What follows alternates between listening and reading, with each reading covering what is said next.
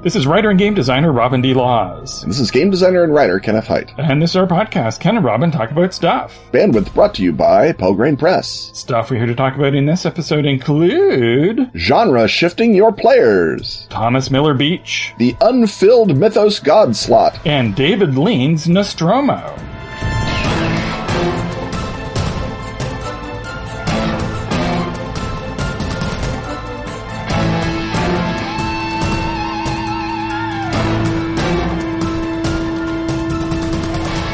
Ken, do you know anything about kitties? I might. But do you know about magical kitties? I know everything. Everything about Magical Kitties Save the Day, a new RPG for gamers of all ages. But you know, young ones in particular. A perfect intro to the hobby. You mean perfect? I do not.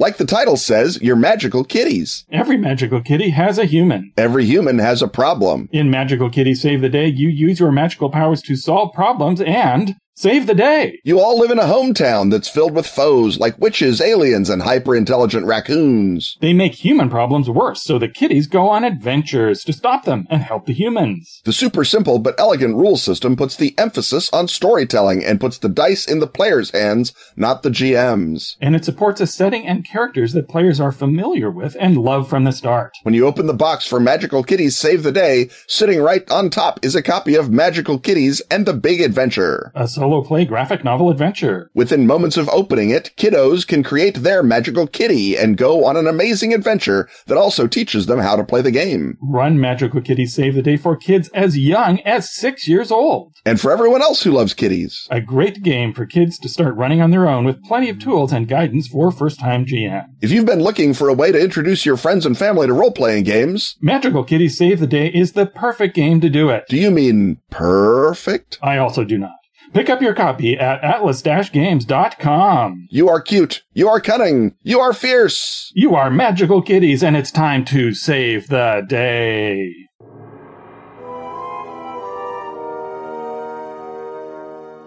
The rattle of dice, the thump of miniatures, the crunch of Doritos, and the benevolent gaze of... Hold on. That's not Peter Frampton. That's Blackpink coming alive. And in addition to our Doritos, we also have delicious kimchi, Robin. Ooh, and hey, can you get those peanuts with like the breaded coating and the chicken flavoring on them? Oh, yeah, we can. Yeah, we can. Thanks to beloved Patreon backer Terry Robinson, who has requested a Korea-philic version of the Gaming Hut when he asks, Ken and Robin seem to enjoy the sudden genre shifts that are a hallmark of Korean cinema. How do we add that to the game table without either ruining the surprise or annoying the players? Are there systems that take this pivot well?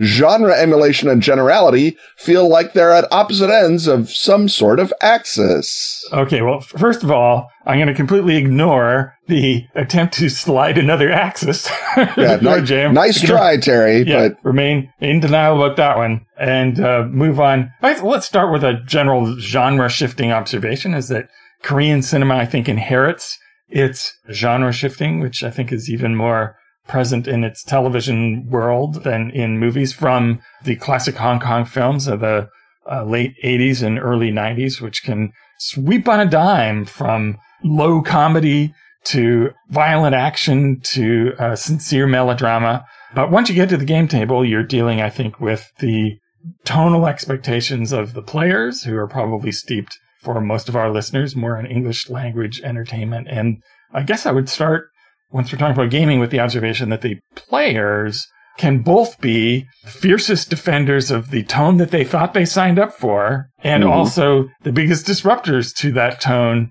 and to other genre expectations. And it may be the player who sends things spiraling into another emotional tone, or introduces, Wolverine claws to a situation that everybody else thought they were going somewhere else. So it is very tricky, because it is about, it's hard enough to know what player expectations are when you're just trying to stick to one tone, let alone know how much they are up for a sudden curveball. And so I think really the only way to do that is to not tell them exactly what you're planning to do, but to say, there's going to be a curveball. And that's moving them a bit out of the audience space of being a player and into the author space of being a player. And I guess maybe the implicit question then is, do you want a curveball? Because it's often hard enough to sell people on the thing your game seems to be, let alone have it turn out to be something else entirely. I guess the classic example there is the something else that turns out to be a horror thing, right? It's like, it seems to be Jane Austen, and then the mutants show up. Yeah, the generally in play, and I find this is basically true in my own gaming, players or the table, because I would include the GM, can handle one shift, and then sometimes they can shift back and forth. So you can have a game, and I would, highlight, say, Vampire, where the game shifts quite drastically within its box between a, strong melodrama, a story of strong emotion. And I don't mean melodrama in a condescending way. It's just pure description. That a game where emotions of the players, or the characters rather, are the driving factor. They're the most important thing on the table. And then that switches to one or another kind of horror. And those switches go all the way back to the beginning of Gothic literature. So I think that switch seems to be one that is, it may not be the best switch, but it is certainly the most oiled and best used switch in English language entertainment, as you talk about. And I think that players can generally handle one switch that happens within a box if they can sort of see the point of it. So if you were running a Dumas game, I feel like certainly my players could handle a switch from romance to sword fighting without feeling a real wrench in the middle of it. And I feel like most groups that have played enough to be able to sort of mentally police genre on their own anyway.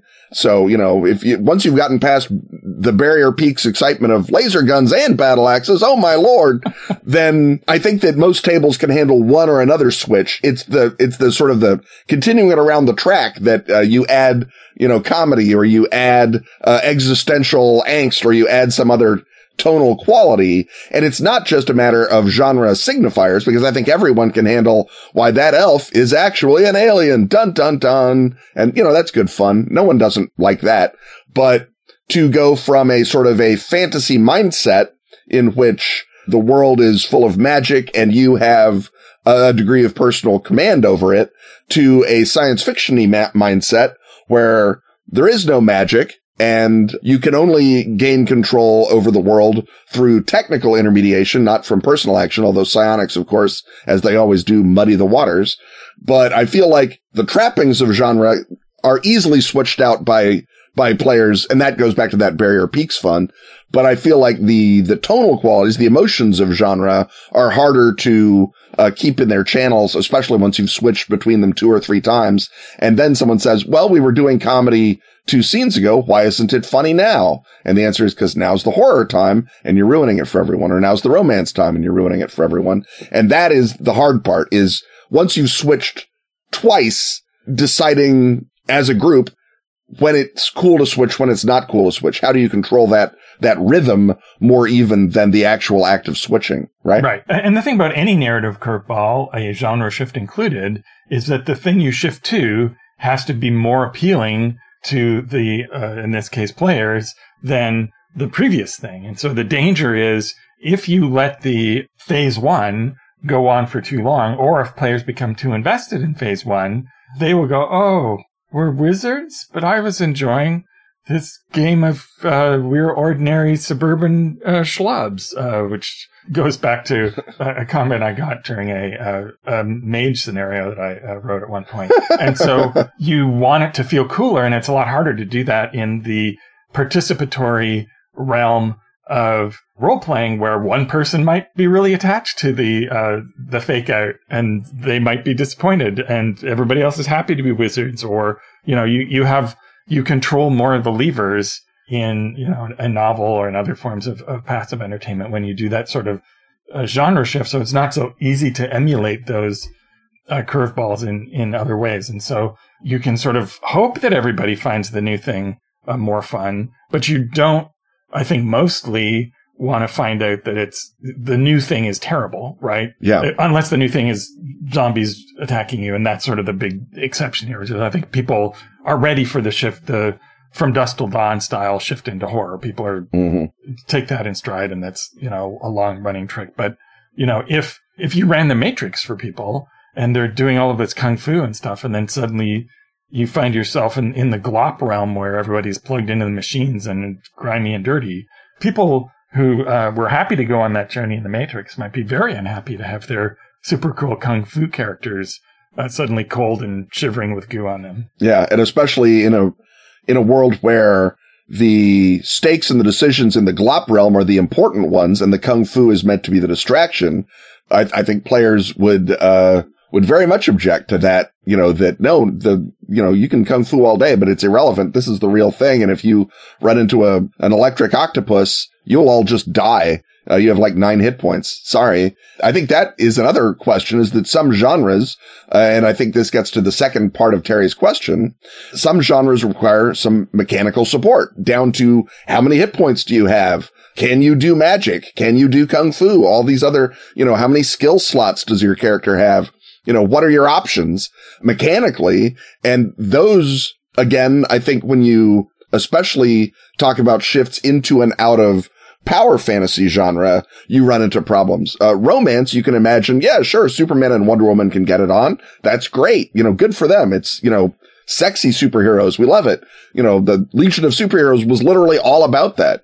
But how much, you know, do you want to see Clark Kent and Diana Prince, you know, fumble around the UN, not using their powers to do anything? Considerably less, I would imagine, right? Right. And I think you were heading toward the more obvious practical problem, which is you can't preserve the surprise and upshift into a more complicated system that requires more character generation. Because, you know, I think everyone, including all the Hero System fans, are going to balk if you're 2/3 of the way through first scenario and it's like, now generate your champions characters. Mm-hmm. Which is like, no, we're just going to eat this kimchi and leave. I'm going to murder you. Yeah. Right. So I would think in general, you need a system that is either designed to encompass all of the things that you want to do. So, you know, you mentioned swashbucklers. You need if it's going to be romance for a while and then swords, make sure that people have their romance and their swords abilities already on their character sheets. Mm-hmm. Or, you know, pick a game where the shifting is baked in, whether it's Feng Shui, which of course emulates, or at least refers to all of these different tones, and has, you know, silly comedy and lets characters seriously die, or, you know, something like Torg, which very literally mindedly went about, you know, establishing the fact that you could hop from one genre to another, or even, you know, was baked into the imaginary metaphysics of that setting. Yeah, the other possible way out is that sometimes, and I think this does require trust at the table, you can do genre shifts, but with different characters in the same universe. So something that I've done at one point, I had a game where the player characters were all immortal, sort of super level characters. And in one session, I passed out the sheets for little kids, and we ran a little Edwardian children's fantasy with the children of them and their, you know, various, you know, dependent NPCs, you know, in the same spirit as the Prisoner episode, The Girl Who Was Death, where suddenly you're watching it and it's a wacky Avengers style spy show, and it's because number 6 is telling a story to the kids in kindergarten. So you can do a one-off thing like that if you've pre-prep the characters, they sit down, you pass the sheets out.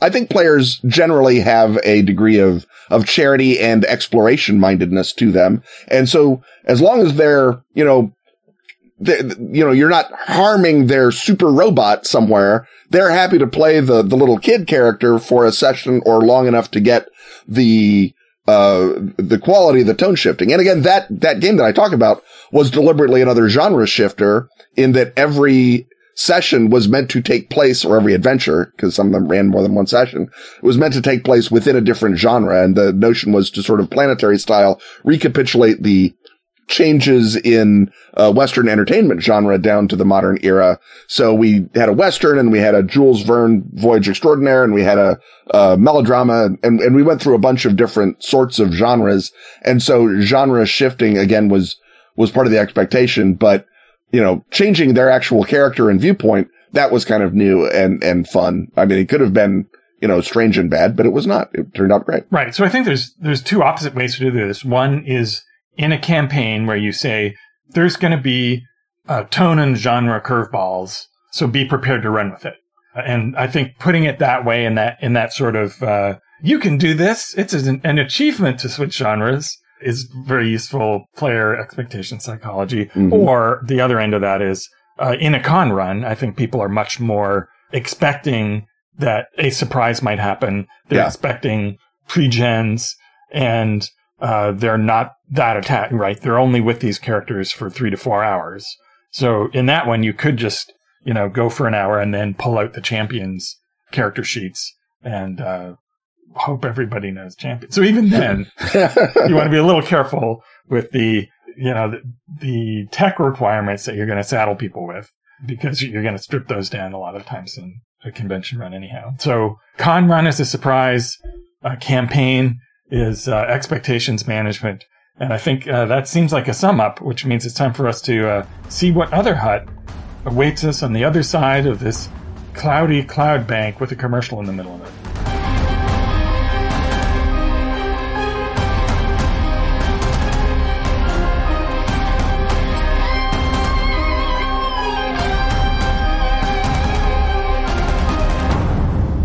Dracula is not a novel. We know this. It's the after-action report of a failed British intelligence attempt to recruit a vampire. Yeah, we've been through all this. And the Dracula Dossier Director's Handbook has more secrets, more dangers, more mysteries. For players and directors to explore together. We did a year's worth of ads about it. But it doesn't have Varna. It doesn't have the Ring of Dracula either, or 13th Age style icons, or bibliomancy. Or a Hand of Glory, or Red Mercury, or hard-won advice and actual play reports. If only someone could gather up all that material that you and Gareth wrote after the fact. Someone has. You made Gar do it, didn't you? We've assembled. Gar has assembled. The cuttings from the dossier have been assembled into a 50-page PDF. Available free with a special offer from the Pelgrane store. Just buy a print copy of the Director's Handbook standalone. Or the Dracula Dossier Core Bundle, the Director's Handbook and Dracula Unredacted in print. Or the Dracula Dossier Starter Kit Bundle, the Night's Black Agent's Core Book, the Director's Handbook, and Dracula Unredacted in print. Get 25% off any of those print bundles, plus the PDF versions and the cuttings from the Dossier PDF, entirely free, with the code VAMP2021. And don't worry, original Kickstarter backers, the cuttings PDF will mystically appear in your Pelgrane store bookshelves without further expenditure. Do nothing, Kickstarter backers. All others use code VAMP2021 for plenty of savings and lots of cuttings.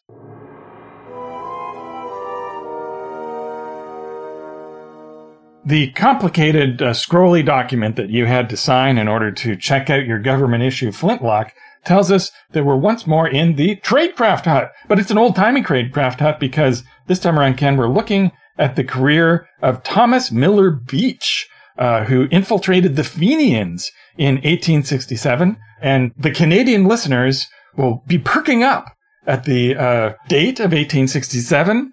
And the word Fenians, you learn about the Fenians. I think I learned about the Fenians in grade 5 history. And it's something that every Canadian learns. And then almost every Canadian forgets because they're a weird little footnote in history that doesn't really continue on into the present day. But it's like, Oh yeah, remember when Irish terrorists were attacking us from the United States? And that's partly why we formed into a confederation, because we were worried about that. And we thought it was going to be a whole big invasion from America. Well, of course we don't remember that. We weren't there then. We just heard about it for a day in grade 5. Fenians, Ken. You're very excited about the Fenians. There's a lot you need to know about them. First of all, we should know that the Fenians are a generic name, although there was also a group called the Fenian Brotherhood. But like all political groups in the 19th and all centuries, they split and renamed themselves, and they had a legitimist wing and an armed wing.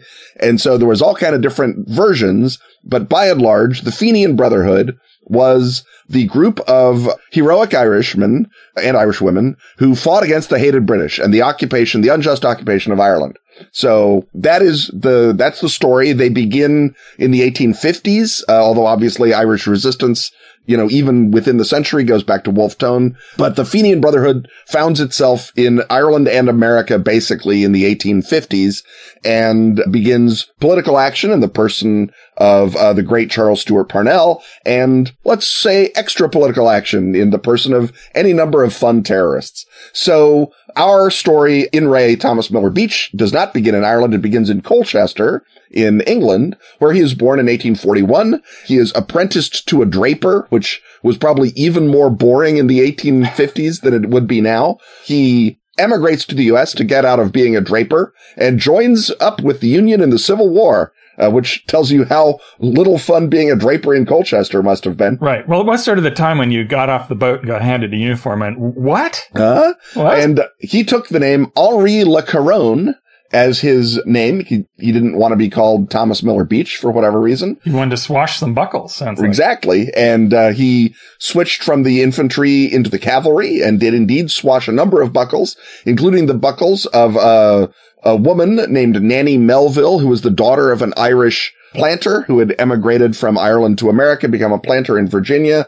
He was not pro-Confederacy, and so his family hid Henri Le Caron from the Confederates, and so out of happiness and, propinquity, no doubt, he and Nanny Melville marry. So he is beginning to be wired into Irish-American culture at that point, and in 1865, he's demobilized in the city of Nashville, Tennessee, where he meets a guy named John O'Neill. John O'Neill is a member of the Fenian Brotherhood, and he's talking to Henri Le Caron, his friend, who is married to a lovely Irish lass, and he says, "Oh, that's odd that a French guy is married to a lovely Irish lass." And Le Caron says, "Oh, well, that's because my mom was Irish, and I've always loved and admired the Irish." And so he becomes a member of the Fenian Brotherhood, just as easy as that. And O'Neill says, "Look, this is great fun, but I'm going to go help out with the invasion of Canada. So you see you around, catch you on the flip side." O'Neill goes off to Buffalo, and because the other guy in charge of the invasion doesn't show up, O'Neill becomes in charge of it. Meanwhile, our boy Thomas Miller Beach has written a letter to his dad. Guess what? You'll never guess who I just met. I met the leader of the Fenians in America. His name's John O'Neill. He's invading Canada, I guess right about now. And so his dad tells his MP for Colchester, who tells the Home Secretary, and the Home Secretary says, "You've got a guy who's next to the leader of the Fenian Brotherhood? Maybe he should come and meet me." And so, sure enough, Le Caron travels to London. He meets Robert Anderson, who is the chief of the anti-Fenian domestic intelligence group that will become the special branch in about 20 years. And he gets paid £2,000 to cozy up to the Fenians and start informing on them. So he begins his career as a Fenian informant in 1867, as you say.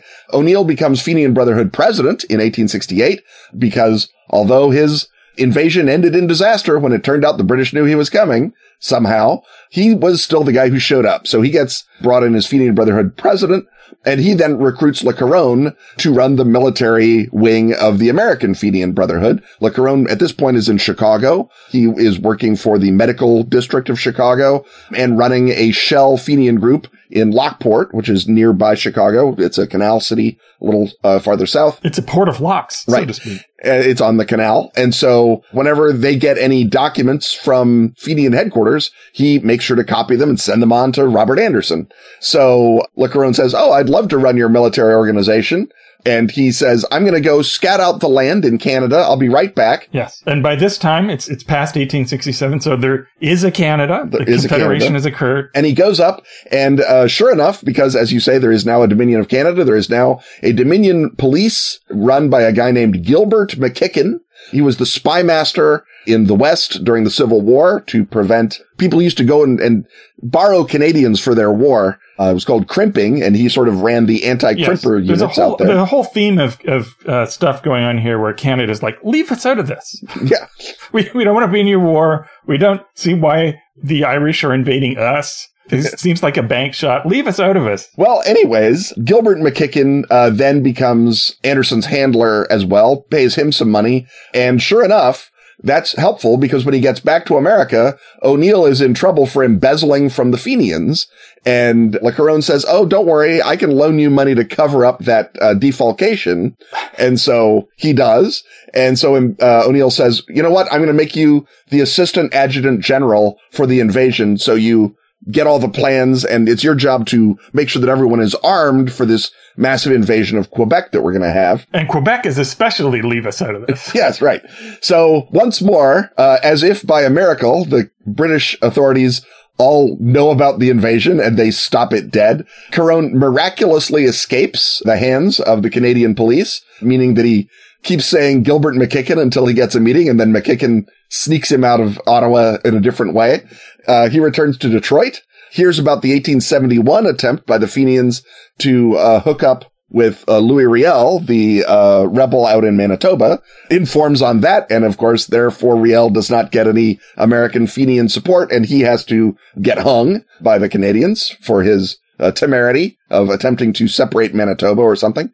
Anyways, despite 3 out of 3 invasions having gone horribly wrong with Henri Le Caron attached or connected to them, he then becomes a official in the Clan na Gael, which is the American successor to the Fenian Brotherhood, and also works for the Land League, which is the sort of legal political side of the Irish Republican Brotherhood, which is the IRA, in the 19th century. And so he basically acts as the person who, when the Land League wants the Americans to do something, probably send money, he asks, in the name of the Land League. And when the Americans want the Land League to do something, namely get off their duff and start blowing up the British, he asks that. So he becomes sort of the fixer middleman for this arrangement, joins the radical Triangle faction of Clan na Gael, which is all about the dynamiting the hated British. Right, because if you're a spy, you want to get into the violent wing. That's exactly your whole point. He provides plenty of documents to Anderson, copies of all the official Clan na Gael information,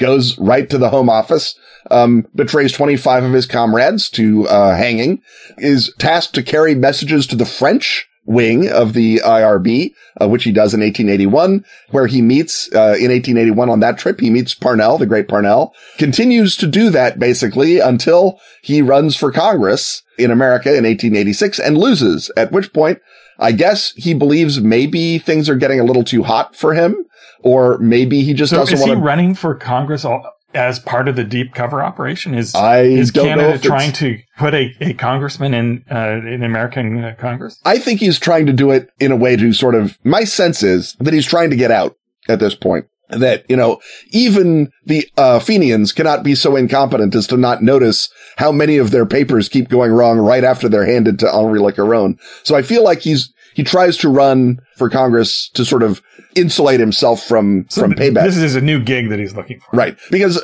this is right around the time where people who are being looked at as informers, especially in Chicago, are getting killed by the Fenians because they're like, someone's talking, and maybe it's you, Dr. Cronin, and they stab him and put him in a canal. And so this may be the point where he says, I don't want to be stabbed and put in a canal. That sounds terrible. I'd rather be in Congress. But he loses. It's inconvenient that your headquarters in your Lockport, it's too near the canal. You can get stabbed and thrown in it. It's very inconvenient. So he returns to the UK in 1888, where he is drawn into the Parnell Commission because a forged bunch of letters from Parnell, supposedly written to the heads of the Clan na Gael and the IRB, say, good for you murdering all those Britishers. That's the kind of spirit I like. Signed, the noble Parnell.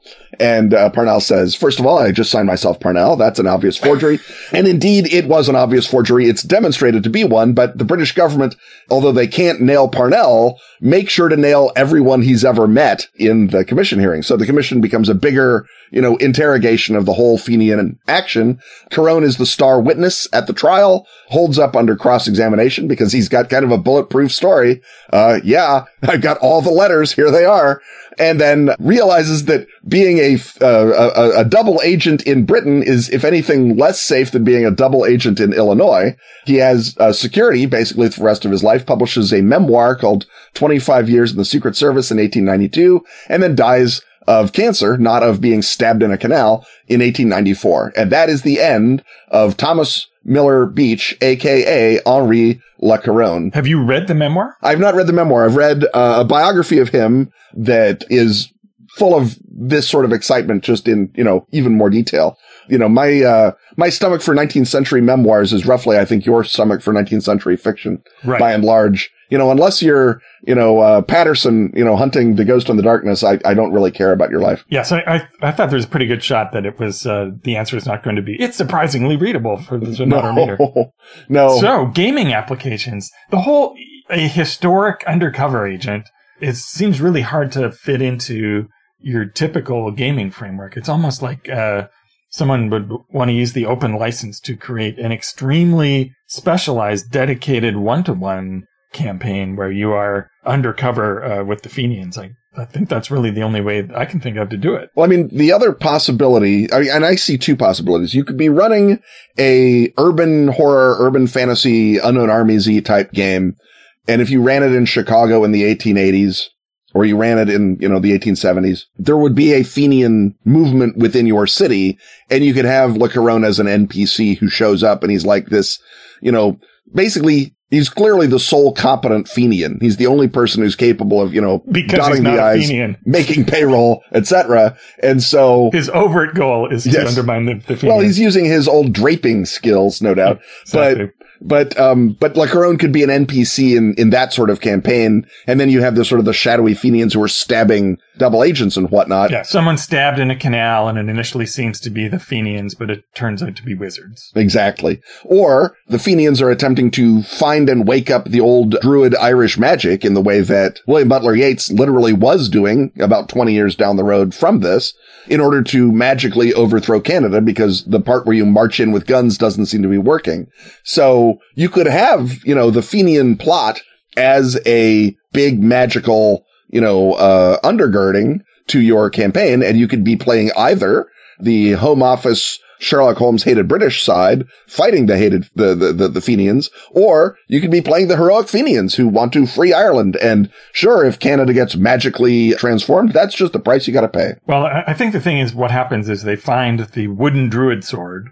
They don't know it's wooden to begin with, and then they go and they fight the magic beaver, and then they discover why it's a problem. Right, yes, why he's a magic beaver, and that will ruin everything. And the magic beaver says, leave us out of this! Leave us out of this! Oh, that's a delicious shillelagh! Chomp, chomp, chomp, chomp, chomp. And on that callback, I think it's time for us to head to another hut.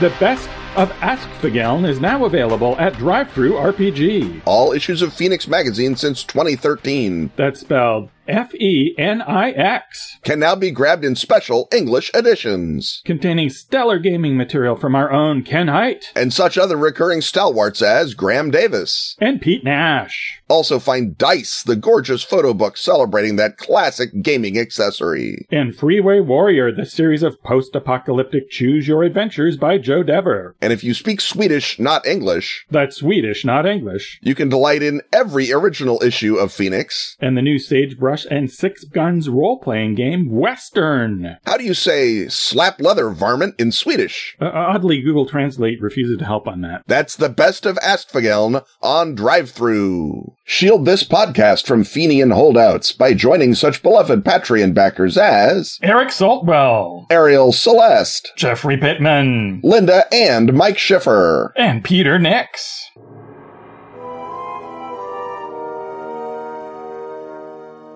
The non-Euclidean angles, the mysterious violet glow, the sound of demi-humans scuttering about the wainscoting welcome us into that creepiest of huts, the Mythos Hut. And in the Mythos Hut, our brand new yet somehow timeless and primordial hut, we are continuing the creation of our very own Mythos deity.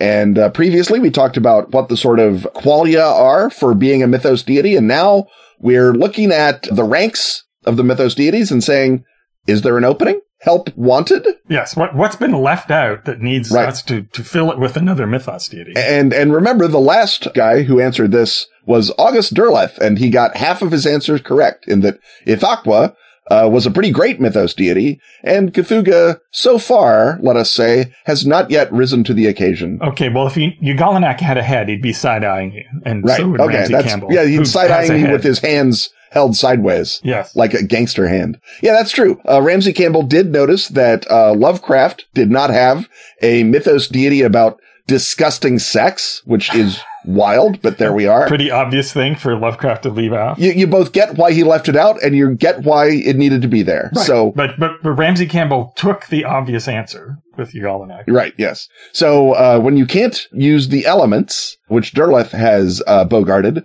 and you can't use disgusting sex, which Ramsey Campbell was way ahead of us on, what is left, Robin? What do we got? Okay, well, let's go down the list. I have a list of all of the deities covered in Trail of Cthulhu, and we have some also-rans here. And and when you're trying to come up with a new mythos deity, you're not competing. Being just as good as Quetzalcoatl. That's the lowest bar, right? We want somebody who can stand up and have cool uses for him, like the heavy hitters. So first of all, Clark Ashton Smith says nothing but good things about you. I can't believe that you would denigrate Quetzalcoatl that way.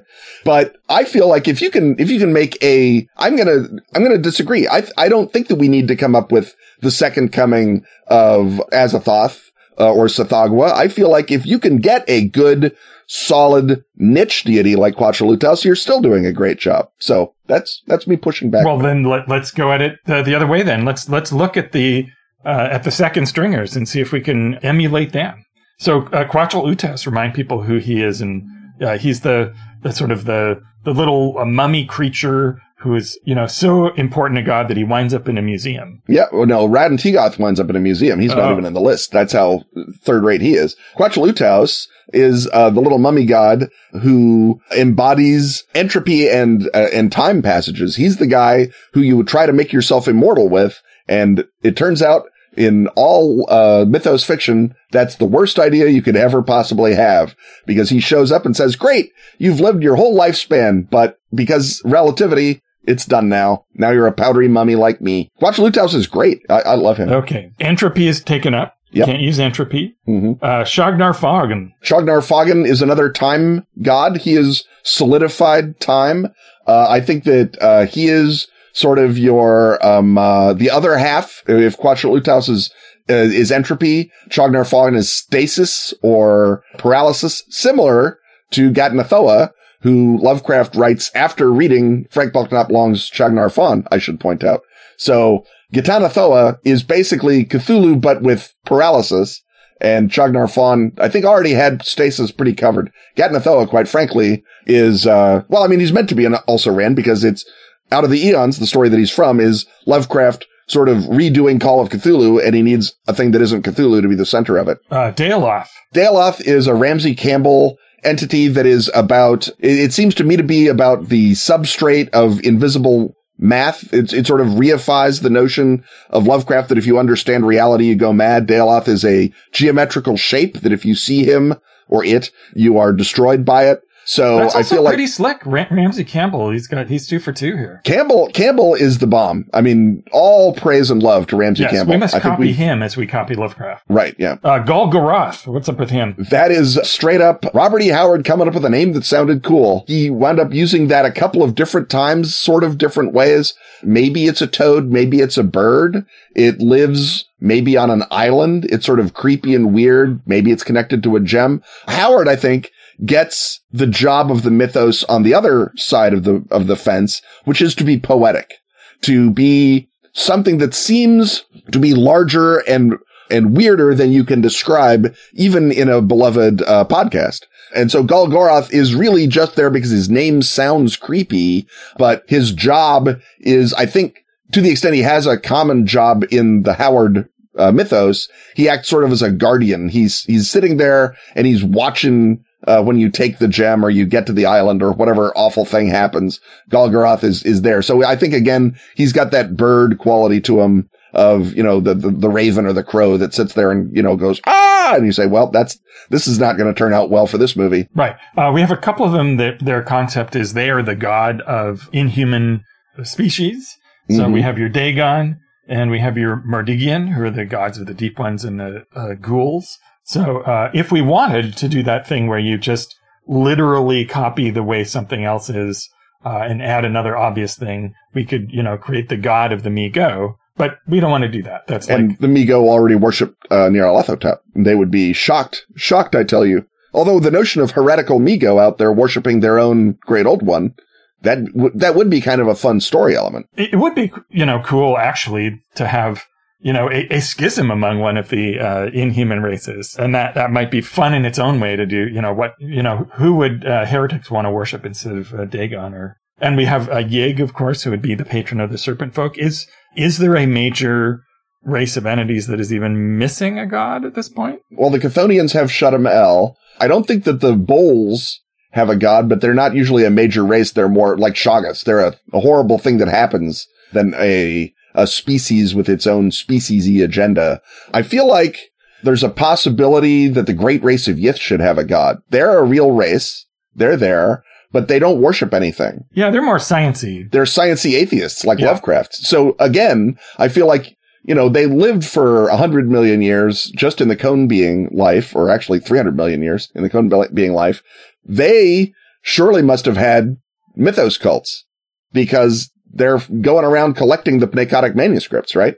So again, you could have a Dagon, a Mordigian, or whatever that is either the primordial god worshipped by the cone beings before the Yithians took them over, or that was a black entity on Yith that was worshipped, way back on, their ancient star that has followed them to Earth to be worshipped and be reified here. I feel like, the great race of Yith, being that they are, as Lovecraft calls them, fascistic socialists, surely they need their own Ahnenerbe, right? Their own creepy magic weirdos that everyone in the, Yithian Wehrmacht is like, I don't know about that guy.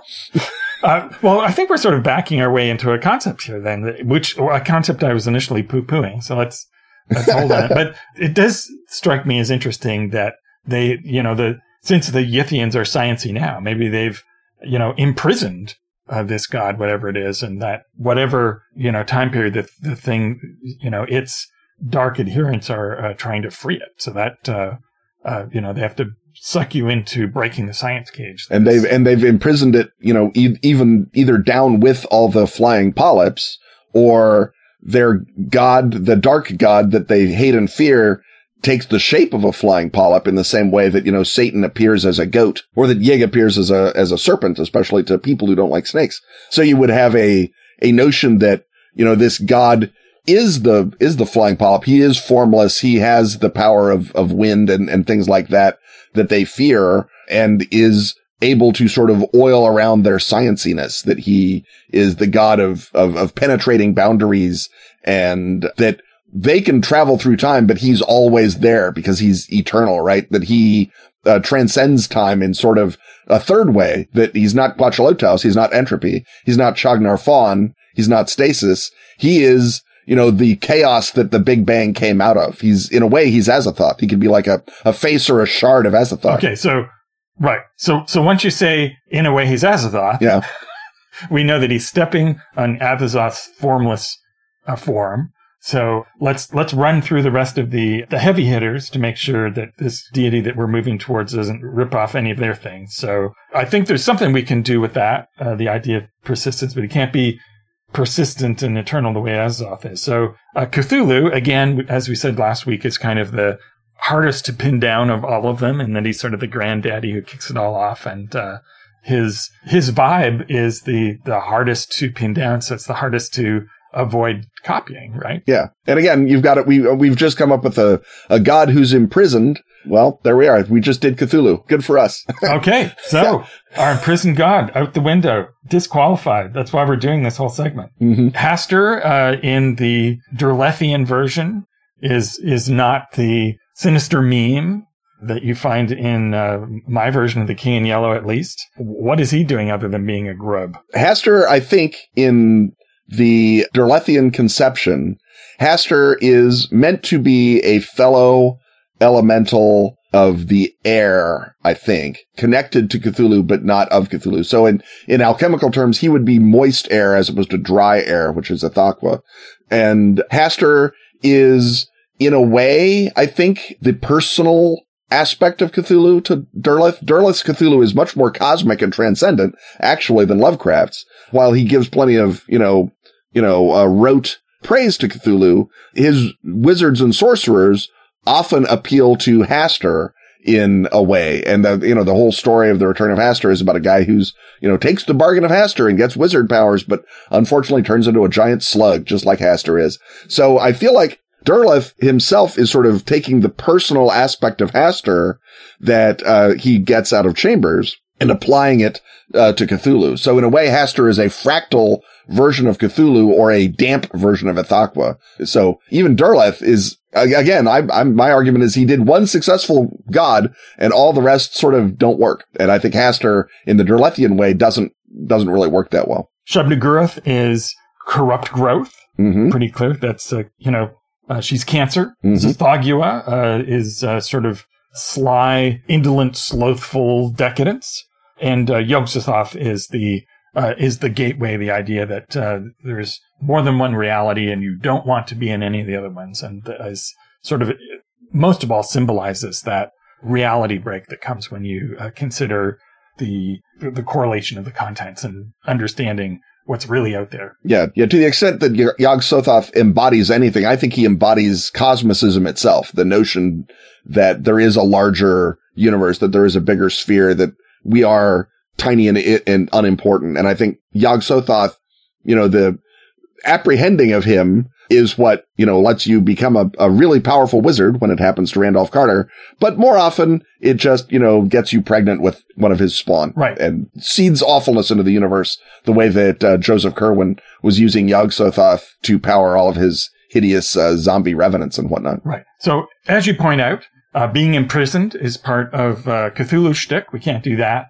But do we have on this list a god who represents the forgotten, the forbidden thought, the intellectual taboo? Again, Cthulhu is big and large, and Tsathoggua also sort of plays that role a little bit. But in terms of specifically, I feel like if it isn't Daoloth or Yog-Sothoth, it isn't either of them. Right. Because both of them have the shade of it. Daoloth is the truth you can't comprehend, and Yog-Sothoth is kind of the notion that there are truths you can't comprehend. But the forbidden thought or the taboo thought, if it's not a sexy taboo thought, then it's not Yagalanak. And there's plenty of non-sexy taboos out there. So the forbidden or forgotten thought is going to be our concept for our deity next week. We will decide then whether to continue to play with the idea of tying in the Yithians. Mm-hmm. So we found our missing slot just in time to end the segment, but we'll be back next week and start to build out a Cthulhu deity based around that concept.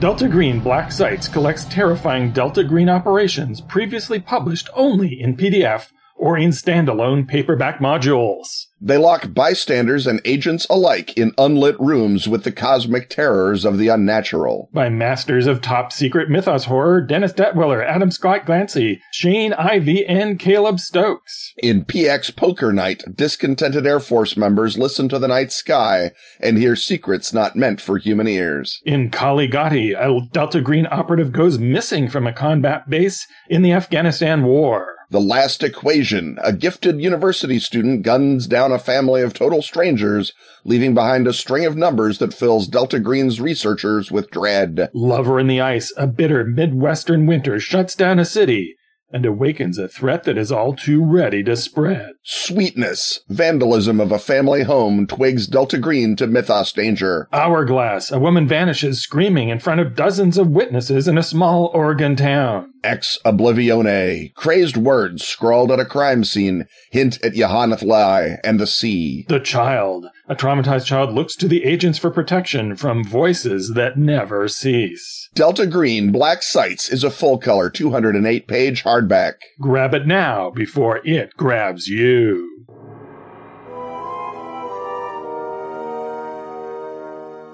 The whirring of time gears and the clacking of chronotons tells us we're once more standing in proximity to Ken's time machine. This, of course, is a conveyance Ken's superiors at Time Incorporated used to send it back into history to bend, fold, spindle, and sometimes even mutilate it. And this time around, beloved Patreon backer Monster Talk introduces a question that I am also going to have lots of thoughts and feelings about because it's about literature and film. It is, to wit, how do we get a timeline where David Lean shoots Nostromo based on the Joseph Conrad novel, and what is it like? And so I think I know how I would go about this, and I'm not sure I would. So hurtful. Well, let me explain why. Yeah, begin with the premise rejection, as we always do. Well, very often we contemplate whether to change the timeline, and I'm not saying this film should not exist, but when we go back all the way back to 1990, I'm going to look for some stuff that I lost while I was there in order to make it worthwhile. Mm-hmm. So Nostromo by Joseph Conrad is one of his longer novels. If you've just read Heart of Darkness, this one's longer than that by a considerable yard. And when you think of why it would be hard to turn into film, very briefly, it's the story of a revolution and a counter-revolution in a fictional, somewhat Peruvian-seeming Latin American country where, in order to defend their interests, the upper classes of this town that is based around a recently revived silver mine get together to repel the rapacious forces who, under the banner of liberalism, want to get a lot of money and own a silver mine. And you could read it as a political thriller, and you keep wanting it as a reader to turn into a political thriller. And whenever your desire seems to be satisfied, Conrad slaps you down because this is an anti-thriller that is deliberately trying to subvert the whole idea of the great man. And the title character Nostromo, you may be under the impression that a book called Nostromo will introduce Nostromo fairly early on and make him the protagonist. He does not. You are a good 30% of the way through before he really fully comes on stage and you go, oh, finally, after Conrad introducing character after character after character, going back, giving their whole biography and their whole different idiosyncratic point of view and set of interests that will play into this whole story. Now, finally, he's on stage. Nope, we're going to forget about him for another 20% of the novel. And then once you do finally, after you've seen him as sort of a great man who's the indispensable person who is able to marshal all the forces in this town, the sort of heroic figure that everyone can rally behind. When you do finally get inside his head, you find out that he's just as weird and idiosyncratic and, in this case, insecure and peculiar as anybody else. And then when you get further into the novel, you go, here's finally where all the action begins. Then it jumps way ahead in time to tell you how everything turned out. And then it jumps back to tell you this other bit of the story. So in our timeline, originally, Lean was on the outs with his usual latter-day screenwriter collaborator, the playwright Robert Bolt, who wrote Man for All Seasons and many of Lean's great epics, including, of course, Lawrence of Arabia. And so he then gets Christopher Hampton involved. Hampton, at this point, he's been a playwright for many years, like Bolt, and he's had a big screenwriting success with the adaptation of his play, which is an adaptation of Chodorlos de Laclos's Dangerous Liaisons. And in the subsequent years, he gone on to still have a quite thriving screenwriting career. He wrote Atonement, A Dangerous Method, the recent Anthony Hopkins film The Father, not to be confused with the older Anthony Hopkins film The Good Father, which he also wrote. And he finally did get to write a Conrad adaptation with The Secret Agent. But Lean tells him to faithfully adapt to Nostromo, the one thing you should not do. It is so uncinematic and unfilmic. If you make it filmic, though, you turn it into the thing that Conrad is trying to make sure that it is not. It's not. Right, so initially I thought, Ken, what you would do was go back in time and settle his dispute with Robert Bolt, who would then have the authority with him to say, don't faithfully adapt Nostromo. We got to do it this way or that other way or something like this. Because the other thing about Lean, and the reason is that he is one of these collaborators who can't tell you what they want. He can just tell you to do it over. And he keeps telling poor Christopher Hampton to do it over and do it over and do it over.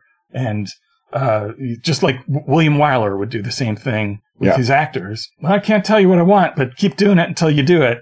So my main mission in this is to somehow rescue poor Christopher Hampton from wasting all of his time. From spending a year not writing Nostromo, as it happens.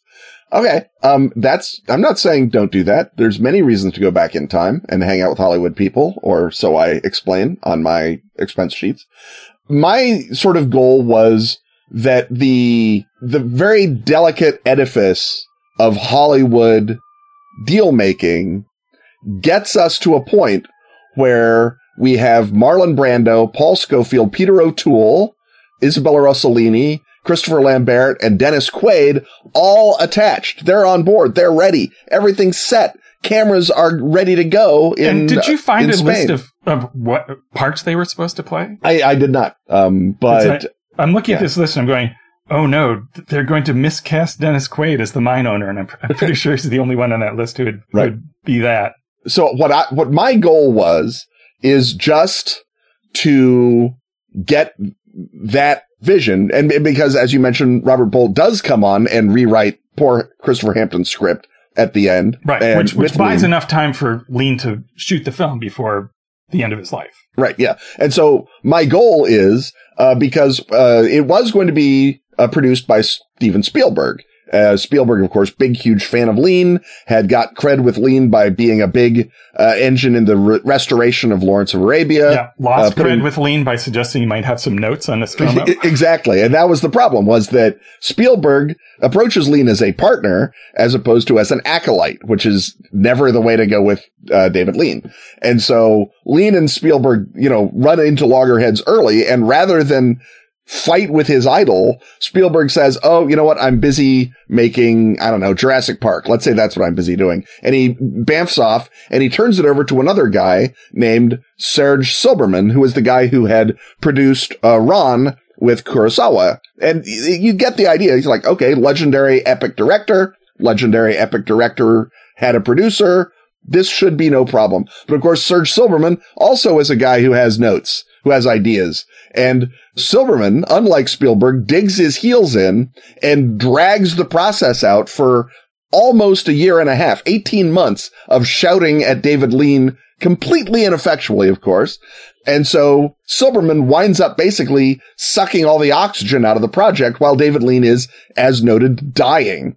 So my alteration is to not give it to a producer who has an ego, but to give it to Jerry Molen, who is sort of the Lepidus of the Amblin Entertainment trifecta. And so all Jerry Molen has is a vaguely right-wing sensibility, which is perfect for Joseph Conrad, and who is also a competent producer. He gets everyone paid and on set on time, but he does not seem to have a sort of an artistic sensibility in the way that Silberman and Spielberg do. So my notion is, if what you want is a guy who will just sign checks and say, man, that's brilliant, David Lean, I feel like Jerry Molen is your guy. And so Molen doesn't interfere, doesn't get Lean's back up. Lean gets production underway in 1990, which means it's ahead of his death.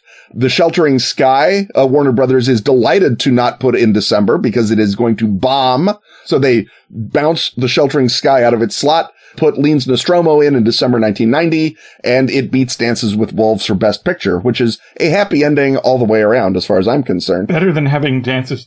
If something is going to beat Goodfellas, let it be Nostromo, a time-slipped version of Nostromo. So does Robert Bolt crack the problem of finding a narrative through line in Nostromo that does not disrupt the whole point of Nostromo? I mean, I have not read the script. It's on the internet. You can see it. It was the one that they all agreed to shoot, which is about as good as you can get, I think.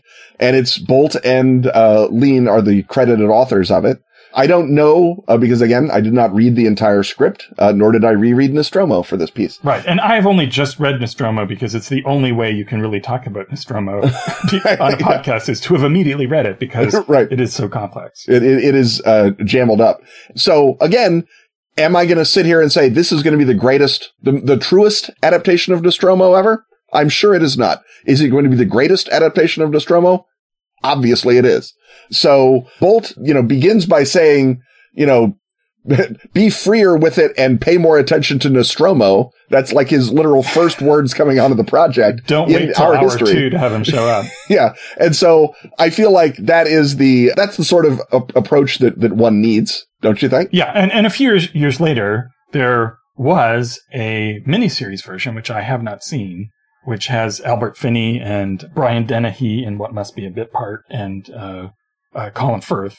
And if you're going to do Nostromo, it would be a miniseries. I don't remember that having been a thing at the time, and it's not currently on streaming now. Yeah. So again, if you want to read the script, it's up there. And I sensed that my goal was to get, for better or for worse, David Lean's last vision onto the screen because, for God's sakes, the man was David Lean. Right. I thought briefly about interfering in the famously stupid idea that he had in 1970 after Ryan's Daughter. He made a sort of a Robert Mitchum as a long-suffering, henpecked Irish husband. Terrific casting. He made a film called Ryan's Daughter that bombed terribly. And then he couldn't believe that his film had bombed. And so he invited all of the New York film critics to lunch at the Algonquin Hotel to tell him what was wrong with his film, which, first of all, I can't imagine doing that even as me, much less as David Lean. And so, this was the 70s. I'm sure there was drinking and people just tore the crap out of his movie. I think Pauline Kael gave him a lot of notes he didn't want. Gave him a lot of static. And then Richard Schickel literally says, how does the guy who made Brief Encounter make bullshit like Ryan's Daughter? So that basically destroyed Lean's confidence for the next decade. It took him until Passage to India really to come back as a filmmaker. And so part of my thought was, let's just slot something into that empty Lean space. But then we're making a whole different Nostromo because Lean doesn't even have the idea to write Nostromo or to do Nostromo until the early 80s because he's going around talking to film students instead of doing his job. And someone says, you should make Nostromo. And he's like, that's a great idea. And then goes insane doing these cool storyboards and he gets a lot of great visual ideas, I think, with the Silver Mine and some other stuff. And again, the storyboards, you can see them on the internet. So I didn't want to make Lean's 1970s Nostromo, which would also have been weird. I wanted to make the last Nostromo, the big one. But I did very seriously think about just showing up at that lunch and ruining it for everyone. And I feel like I'm capable of ruining the Algonquin Round Table. Well, at least the 70s version. Yeah, right. Yeah. You would be drunk under the table at the actual original the version. real one. Yeah, Robert Benchley alone would lay me out, I feel. Right. So, okay. So, and I think, even Marty Scorsese would be philosophical about losing to David Lean instead of to Kevin Costner. So because Scorsese's another gigantic David Lean stan, as well he should be. Right. Yes. So yes, I guess that's the version of history we want to go with. So I withdraw my earlier thought about taking this out of the timeline. I think you've convinced me that this is on balance a victory, even if the reviews are all, well, you just shouldn't try to adapt Nostromo. Yeah, maybe that's not the way to do it. But, I feel like, as long as you can beat Kevin Costner, something right is happening in the world. Well, if I've ever heard an exit line, that's it. So we'll see you next week, folks. Stuff having once again talked about, it's time to thank our sponsors. Atlas Games. Pelgrane Press. Asphagelm. Arc Dream. Dark Tower. And Pro Fantasy Software. Music, as always, is by James Semple. Audio editing by Rob Borges. Get your priority question asking access by supporting our Patreon at patreon.com/Ken and Robin. Lean into saving this podcast alongside such epic backers as Philip Masters. Andrew Cowie. Carrie Shutrick. Mark Galliotti. And Scott Jones. Where this show or drink it from a mug with Ken and Robin merch at tpublic.com/user/KenRobin. With such cozy designs as "Excuse me while I nap this out." On Twitter, he's at Kenneth Hite. And he's at Robin D. Laws. See you next time when once again, we will talk about stuff.